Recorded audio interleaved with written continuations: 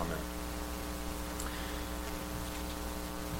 In our community, lots of churches will on this day be celebrating Reformation Day, the day when we think back to our favorite keg-handling monk, Martin Luther, nailed on the castle doors at Wittenberg, those 95 Theses back in 1517 or some such date as that. Nearly 500 years ago, we remember this cataclysmic transformation that happened in the church. It's happened subsequently in the world. And it was often recognized that he was a major player in kicking off this change. One of the things that we may not think about very much is that part of what drove Luther, part of what urged him to say we've got to discuss some things that are not right, was that he had spent so much time hanging out in the neighborhood of the Scriptures, the places where God lives, and he got an education there. He began to find his concerns being tampered with and his interior life being reoriented. One of the things he was most concerned about as he hung out in the Scriptures and then looked out on the world was that the church of which he was a part was taking advantage of people that were poor. The church was disadvantaging the very people that they were to be disadvantaging themselves for the sake of. The church was taking advantage of people who had no one else in the world.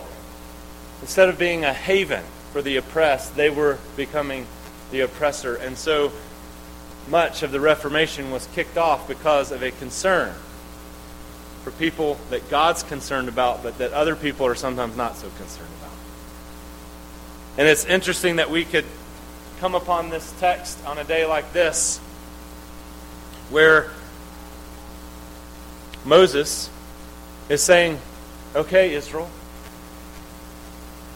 you're not going to have to eat beanie weenies anymore.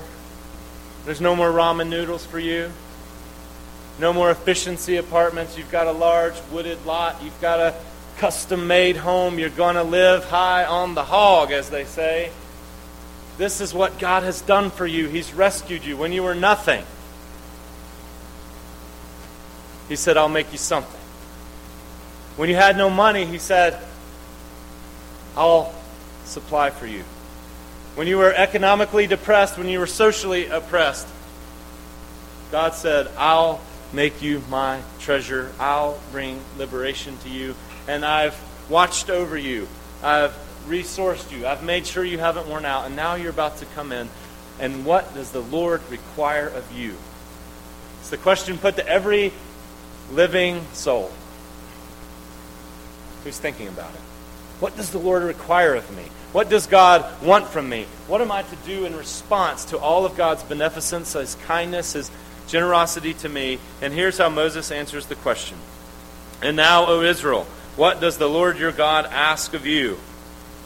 But to fear the Lord your God, to walk in all His ways, to love Him, to serve the Lord your God with all your heart and your soul, to observe the Lord's commands and decrees that I'm giving you today for your own good. Moses says this sort of thing about 300 times in this book alone. In response to God's kindness, in response to God's love Him back. In response to God's choosing of you, choose Him back. In response to God giving a rip about you, give a rip about Him back. That's how you show your care. All of these things are just aspects of the same thing, and I think they can be summarized this way. What does God require of us? What does God want from us? What is our response to God's kindness to us? Follow in your Father's footsteps. One of the best ways that children honor their parents, one of the highest compliments that could be paid to a parent who has done something well, is for someone to look at the kid and say, oh, they're your spitting image. They're following in their father's footsteps. They're following in their mother's footsteps. Ordinarily, that's meant to be a compliment, and that's how we're going to use it today. Aspire to be the spitting image of your Father. See, throughout the Bible, God gives us this motivation when He calls us to do anything. All the ethical commands, all the ways that we're to see other people, all the ways that we're to treat other people, they're all premised on God's prior treatment of us.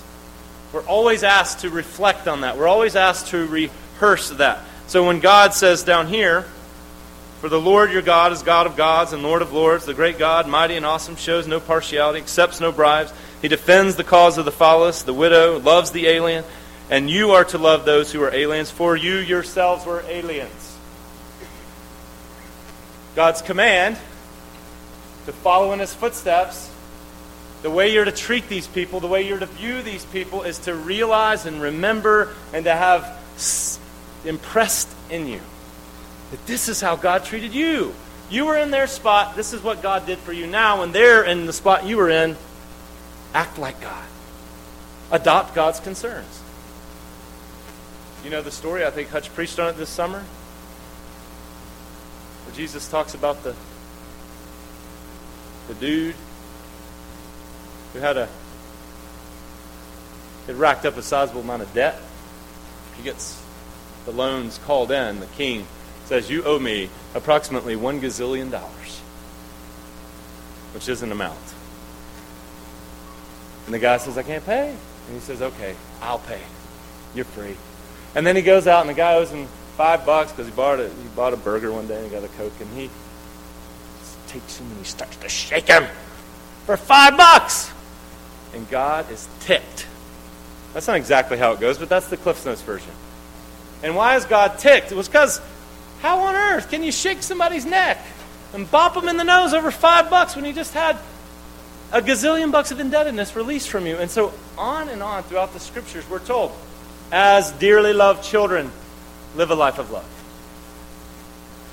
As mercy has been shown to you, show mercy. This is not a complicated thing. I think you're familiar with it. We're always called to follow in our Father's footsteps, to act towards others the way that He has acted toward us. And who are those that we're called to show this kind of concern for?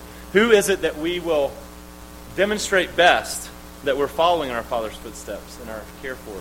It's not the people that we would expect. You know, God has a chance here to say, in your community, make sure you love each other real sweet. And He will talk about that. But in this particular passage, He says, as I sum it up here, what does the Lord require of you? Walk in God's ways, and here's what walking in His ways is going to look like right here.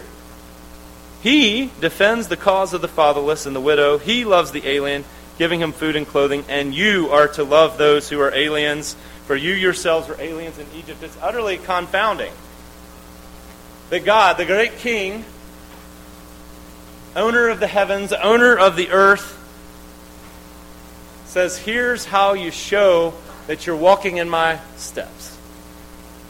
You care about outsiders. You give a rip about strangers. You become preoccupied with people that nobody else even has on their radar screen except for God Himself. That's what my people are going to be like. My heart, God says, is going to beat in my people. My spirit is going to live in my people, and they're going to be animated with my concerns. And what's a big concern to God? The widow, orphan, the alien. And of course, God does not, so far as we understand this revelation, have a preoccupation with life forms on another planet. When He says alien, I don't think He's talking about Martians or dudes that land in certain areas in Arizona and New Mexico. Alien, sojourner, an immigrant, someone who's from another place and now they're in a place that ain't their home. But they're living there.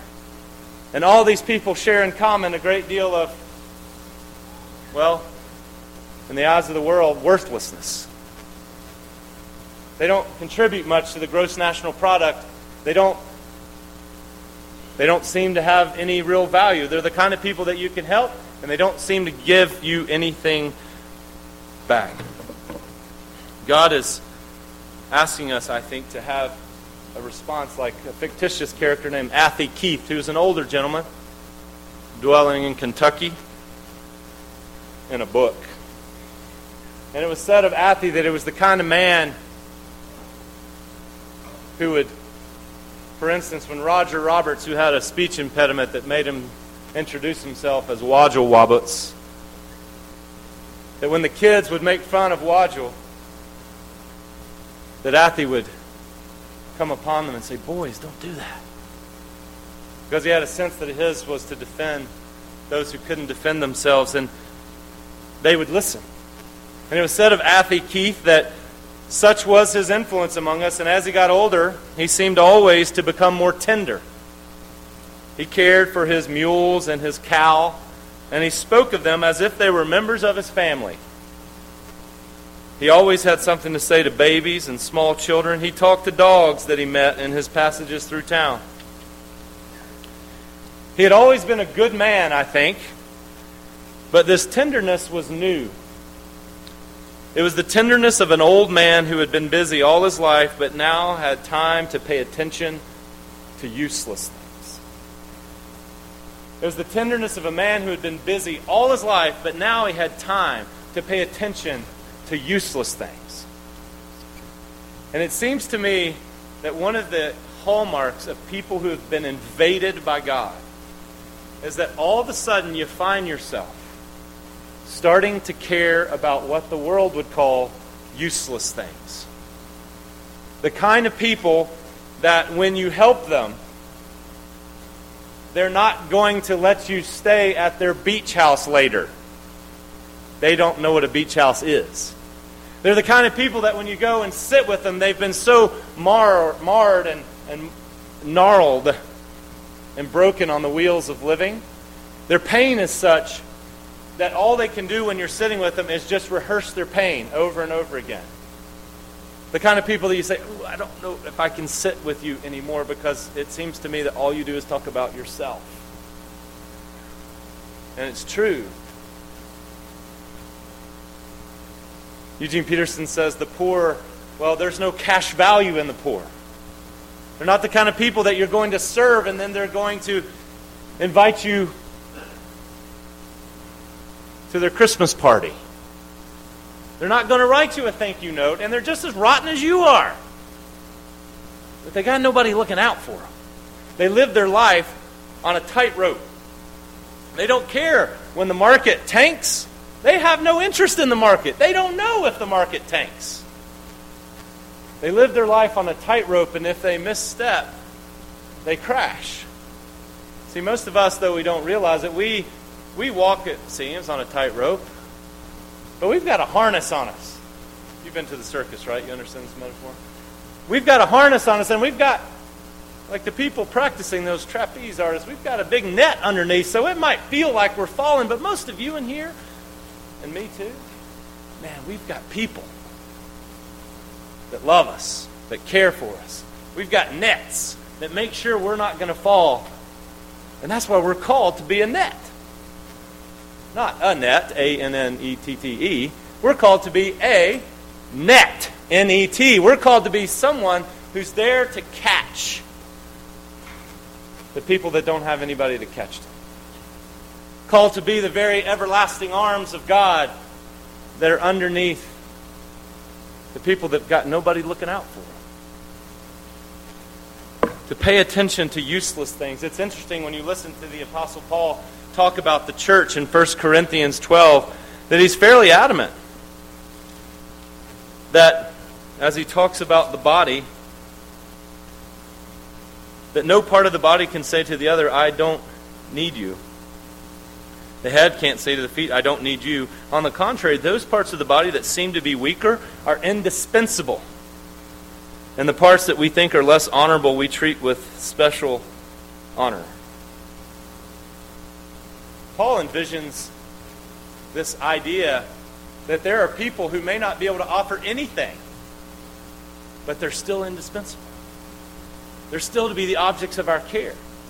And if we're going to follow in our Father's footsteps, we're going to have to constantly think, how has He treated us, and what does He call us to do to represent his concerns in the world. And one of the things that it has to be always and forever is to care for the orphan and the widow and the alien.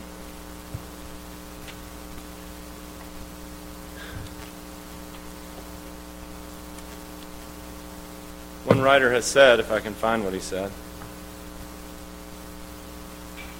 he says this, God defends the cause of the fatherless and the widow.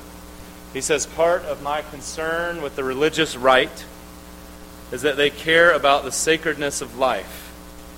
But if I want their support, and I'm an unborn child, I'd better stay unborn as long as possible.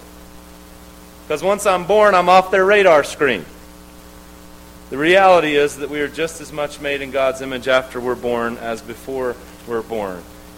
You know what's exciting? An exciting development to me is that God has roused his people to care about the rights of the unborn, to say we have to defend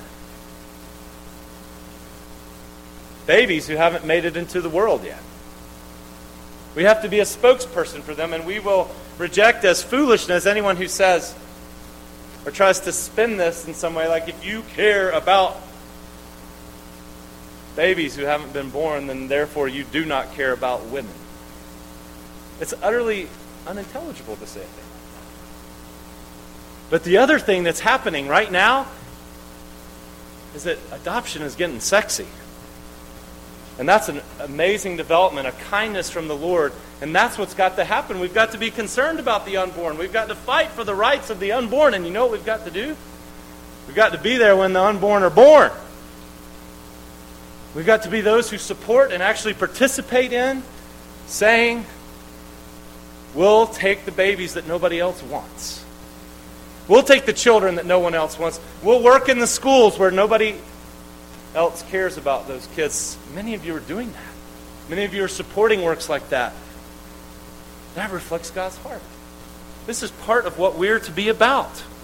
A community of mothers and fathers who mother and father our own children, sure, but also open the arms wider and our heart wider still to take on other children.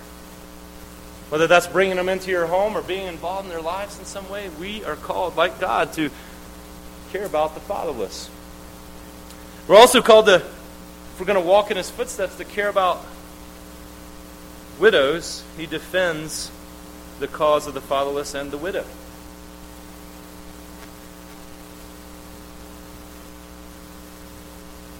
God says in James, through James, the brother of our Lord, that true religion can really be boiled down to this, that you care about orphans and widows in their distress and keep yourself from being polluted by the world. That when you start to care about people who've got nobody, you're reflecting what God cares about. Single moms, those who don't have husbands, those who are stuck in their houses, and those who, they've got no social structure, they've got no safety nets, and they're therefore very easy to forget. You perhaps heard me say before, in a very telling song by someone I really like, Pierce Pettis, he says in Grandmother's Song, he says, now my grandmother lies in a crumpled bed, and at night she hears voices in her head. And the family worries in the whispering dark if she's got her religion right. It's a hardening of the arteries. It's a softening of the mind. And I mean to go and see her, but I cannot ever seem to find the time. See, Athie Keith was able to start paying attention to useless things because he had the time.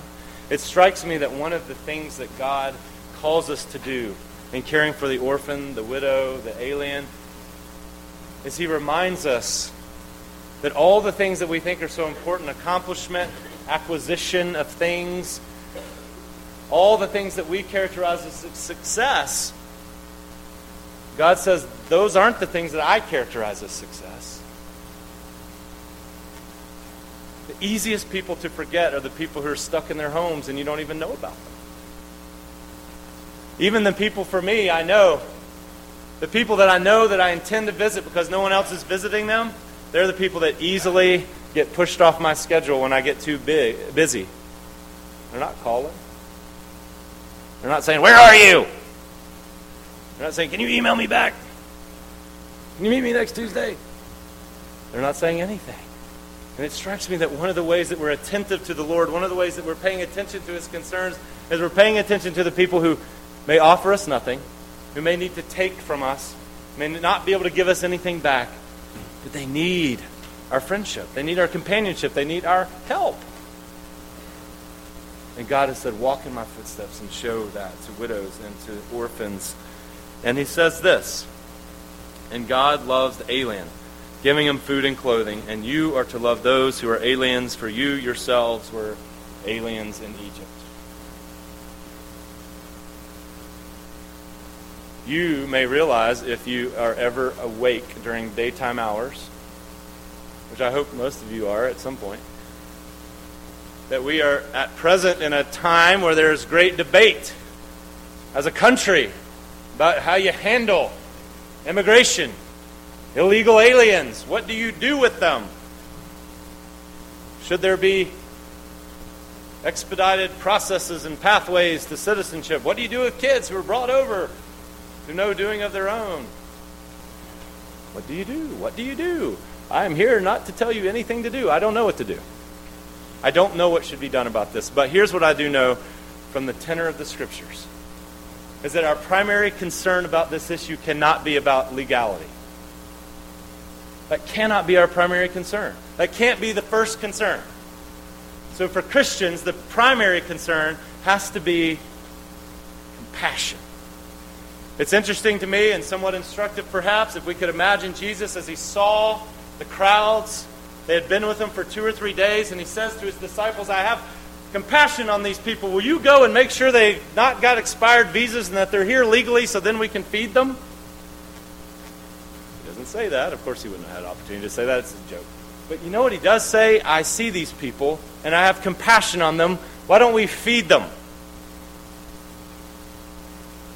That's a feature of Jesus in general. He sees the crowds are harassed and helpless, and He has compassion on His guts shake. He's moved inside. It's really one of your most powerful motivators when you're trying to help somebody, is if you can identify with them in some way, not just looking down on them. And see, that's the problem. That's why He says, you are aliens. Remember, you are aliens. Because you know what happens to us when we forget that we were someone who was the object of God's special affection? That we're somebody who all the privileges we have been conferred on us. And so we start to think because we have more than somebody that we are more than somebody. And because they have less than we do, they are less than we are. There's something defective with them, there's something good about us. It's subtle. It's not the sort of thing we say out loud, but it creeps into our thoughts. So that we can pass the dirty-faced girl on the side of the road, hungry, broke, in need of help, and feel scorn. Get a job! Well, I don't know what you should do about her either, but I do know this. I don't think you should see anybody and be filled with scorn. The second we see somebody that's in a land that's not their own, we see somebody who is in a place where they don't belong, and this kind of thing happens with actual illegal aliens. It happens in middle schools and high schools all around you. There are kids that don't fit in. There are people that don't fit in. There are people that don't seem like they belong. And so long as we're looking at them with contempt, we won't be able to help them. We won't have the engine of compassion moving us to befriend and not to belittle. But when you start to realize, hey, this is someone who bears God's image. This is someone who's important to God. They need to be important to me. I've been treated so well.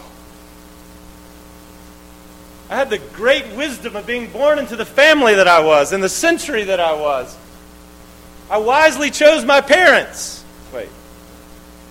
None of you chose your parents. And they didn't choose theirs. None of you chose where you got to be born. Do you remember this? No, you don't remember it because you were born and you don't have a memory of that. If you do, I would like to hear about it. That would be cool. We are the people who have been the recipients of privileges, the recipients of advantage. We have been given things, And God wants us, like the Israelites, to remember we've been given things so that when we look at people, we realize, oh, we've been given things they have not. That's the only difference between us. We've been given mercy, they haven't yet. We need to help give it to them. Why should we do this? God says we're to love aliens because He loves them. One of the most powerful resources is you start to realize everywhere you go, all the people that you're tempted to criticize, to be harsh with, the people that God loves. And if we're going to walk in our Father's footsteps, if He's going to be the most important thing to us, dictating our concerns and our emotions, then we're going to have to say, wait a second, if I feel scorn for someone, I'm wrong. If I think I'm better than someone, I need fixing. Why am I so far off from my Father who said to love these people? One dude, who I'm calling a dude because I can't remember his name, but I'm sure it was a dude, said that in our world right now, that there is always this kind of fascination. Whenever an image of Jesus appears on a grilled cheese sandwich or on a potato chip, you've seen these news reports. People will sell a hot cross bun that appeared on eBay for $32. It's got the picture of Jesus. An image of Jesus has shown up on a hamburger bun. And he says, the world gets so amazed by this. The teaching of the Scripture is that we meet the image of God every single day. Not on a discardable pastry, but on people that could be regarded as discardable. Bonhoeffer says you never know beforehand how God's image ought to appear. But we're going to be confronted with it all over the place. And the question of what to do in all these cases is not exactly clear, but we ought, at the very least, to be moved by compassion. We ought, at the very least, to see in people we meet, no matter what their color, no matter what their economic status, no matter what their marital status, we ought to see someone with whom we identify. And that to the extent that we don't, we have a chance to do what Moses says here. Circumcise your hearts, therefore, and do not be stiff-necked any longer. We have a chance to say, Lord, I am filled with hatred here. I'm filled with apathy here. You're going to have to do something with me. I don't love what you love and hate what you hate. I hate what you love. I love what you hate. Fix me. Forgive me. Do something with me. See, the way that you're going to be able to love others is realize how God has loved you. The way you're going to be able to show compassion and mercy to all these defenseless classes of people, widows, orphans, the alien, is you're going to have to think of yourself as a recipient of of mercy. Godric is a 4th century monk who's greatly revered. He's a hermit, lives out in the woods. And a young man wants to be his biographer. He wants to write a biography about him, and he's taken with Godric. And he says, "You've been named well, Father." And Godric says, "Father, my bum." He says, "Oh, you have a holy name for a babe born to be holy." And Godric answers him, "Fiddle my faddle." And the biographer who's holding this holy man in such esteem says, "The God part means God. That's plain as your nose. The Rick is Saxon for reign, so Godric in some means God reigns." Godric. It means God reigns in you, sir. It means when God comes down at last to weigh the souls of men, He'll not find Godric's wanting, Father Godric. Because Godric knows mercy. You know how he responds to this adulation? He says, "Fetch me a bowl to puke in." And then he says this, "I decided to teach him another way to think about my name. The God part is God's for sure. You hit that square, but Rick is Erse for wreck." I say, not knowing Erse from arse. God's wreck I be. It means God's wrecked Godric for his sins.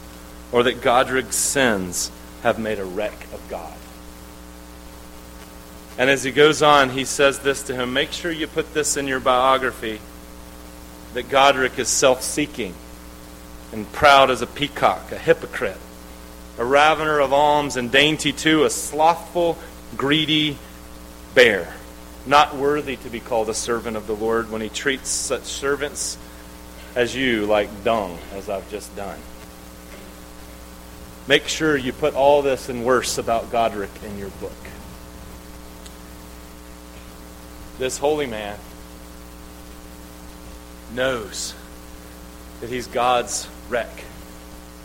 This holy man knows all the foulness inside him and that God has still, even though he's ruining God's brand image, that God is still having something to do with him. That's what God wants the Israelites to know. That's what God wants Christians today, as modern day people of God, to know. That's what Martin Luther knew on his deathbed. This man who kicked off this cataclysmic change, we're told as he died. There was a scrap of paper, this may be apocryphal, but we'll go with it. There was a scrap of paper on his bedside table that said this. The last thing he wrote, we are beggars. This is true. We are beggars. This is true. If you're going to follow in your Father's footsteps, if you're going to be the spitting image of the Father, we're going to have to see ourselves like that. The worst person we see is no different than ourselves. Someone who stands in need of God being better to them than they deserve. You won't look down contemptuously at anyone if you think of yourself as a beggar, as you echo the mercy you've received in all the places you go, to the fatherless, to the widow, and to the alien. I hope that we will be a community with ripples and echoes of this beggarly mentality that gets much from God and then gives away our lives for God.